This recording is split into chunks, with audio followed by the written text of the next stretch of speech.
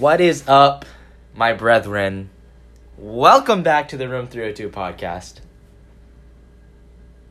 Yeah, so my name is Simon. And I'm Tyler. And today we're going to take you down the food path. Now, Tyler's friend had a suggestion that we should...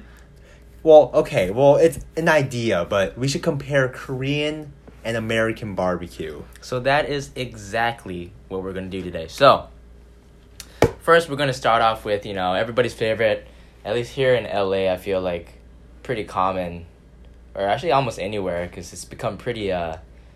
Mm-hmm. We're going to be talking about some Korean barbecue first. So, I'm sure many of you out there have been to Korean barbecue, and I got to say one of the best parts about Korean barbecue are the little the bonchons, the little appetizers. Yeah, that's true. That's really true.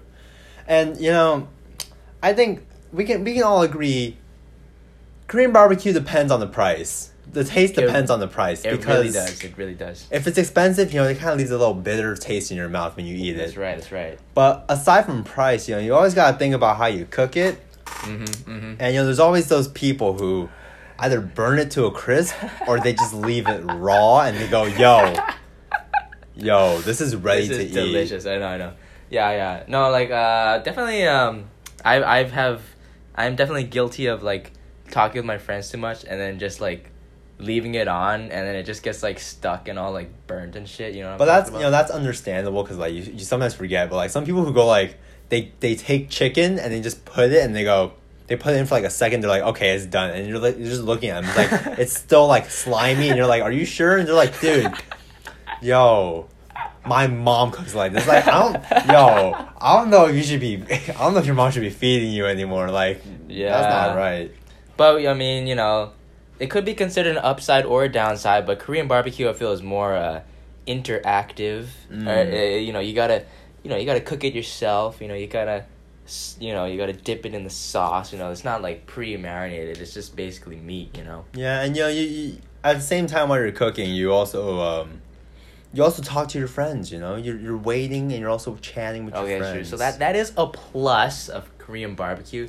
And let's see what else. What's else? I don't know if there's really that much else to say. I think the quality of the Korean barbecue also depends upon the sauces that you are allowed to choose. True. The sauce is the key, all right? But I think that's about it for Korean barbecue. So those are the points for Korean barbecue. Now we're going to move on to American barbecue, which I got to say, for me personally, if I'm hungry, I feel I feel like American barbecue way better cuz it's you got way larger cuts of meat and it's just when I think about American barbecue, I'm thinking about low and slow, with a great barbecue sauce, been in the smoker for a long time. It's like a nice pulled pork sandwich just fall off the bone. It's just so juicy, you just can't beat that. With American barbecue, you kind of get more variety because you can make hot dogs, you can make a steak, you can make a hamburger, and then you can toast your buns. Dude, we love our toasted buns. Yeah. We like big plump buns. But but it's just such a hassle to grill. It is. But I feel there is a certain benefit because I feel it's a little more filling, That's true. American barbecue. You got a lot more oomph in it, Yeah. And I think if we're talking barbecue as in a social gathering, I feel an American barbecue, you got your side dish, you got your coleslaw. You got your mac and cheese. Yeah, you got your potato salad, you got all that good stuff on the side as well. You got your neighbor Jim coming over going hey there, Frank. Hey there, folk. Can I borrow your lawnmower for a second? And you're yo, come in, it's a block party. You got that kind of vibe, The kids are playing, you're just there with an apron, you're just flipping the burgers. That's right. So, honestly, I don't know, Simon. What do you think? Which one would you choose? Honestly, I would choose neither. What the fuck? First of all, Korean barbecue, I just wouldn't pay that price and you have to, especially the wait time. Because especially in popular places, you have to wait a while, and then even then, that's true.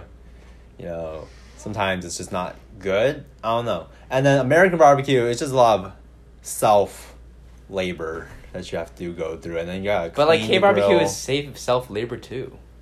Yeah, but but like the difference is like just the weight and the price. But like at home, you can just like buy it and Yeah, I guess just grill so. it. But you might overcook. Well, honestly, for me, like, I mean, I love both, but like, I think I gotta choose American barbecue. I don't know, like K barbecue is nice, but like, I think it's just, I don't know, like it feels like there's just not that much like substance and like, and there's just not as much flavor as American barbecue. I know some people are gonna like hate me for saying that, but like, I don't know. That's just me. I feel like people are gonna hate us because we've been saying Korean barbecue instead of KBBQ. But that's just That's how we roll here in Room That's just a 302. picky all issue, All honestly. Just If you don't like you know, that- you people out there requesting better audio quality. Look, maybe if you donated to us, maybe we would have video. yeah. audio Maybe we would have a microphone. how about that, huh? Okay, Yeah. we tried. We had a quality. Why test. don't you step in our shoes, okay? Yeah, literally step in our shoes. Come to campus right now. You know Yeah. where we live, room 302. Aside, so basically Simon, he's going to be going with neither, which is honestly kind of expected of Simon. Okay. Tyler, I'm going to be going with the You just refer to yourself in third person. I'm going to be going with the American barbecue, but I think one more thing before we end this podcast, we want to explain kind of a meme that we would like to encourage among our listeners. Okay, so if you go back to episode 2, I believe episode 2 of the Room 302 podcast. Okay, I do an introduction where I say, it sounds exactly like this. Wait, Simon, you might just want to do it, Simon. Hey there, folk. So if you go back to not Room 302. I mean, you should go to Room No, 302. you should not come to our place. We're not going to welcome you. No fans, please. But if you go back to episode 2, and you listen to the intro, you just hear my voice cracking, and in addition, I say folk. And see, the thing is that I never meant to say folk on purpose. Of course, I meant to say folks, right? But it was just like, I guess, a brain fart.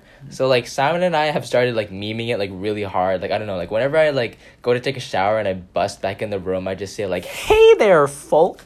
Like, it's just a meme, you know? So we're trying to encourage it, and we hope you guys can catch on as well. Yeah, we really hope this meme culture really picks up with the Room 302 and we get popular, and then everyone just starts to follow us, because we need more engagement from people. That's right, and if you want better audio quality, we need those followers, and meme culture, that's the way to go. 2019, let's get this dough. That's right. All right, folk. I think that's enough for today. So yeah, Simon, finish us off. All right, so you guys know the usual. Follow us on Instagram, SoundCloud, like our stuff, engage with us, comment on our stuff, and we will see you guys next week.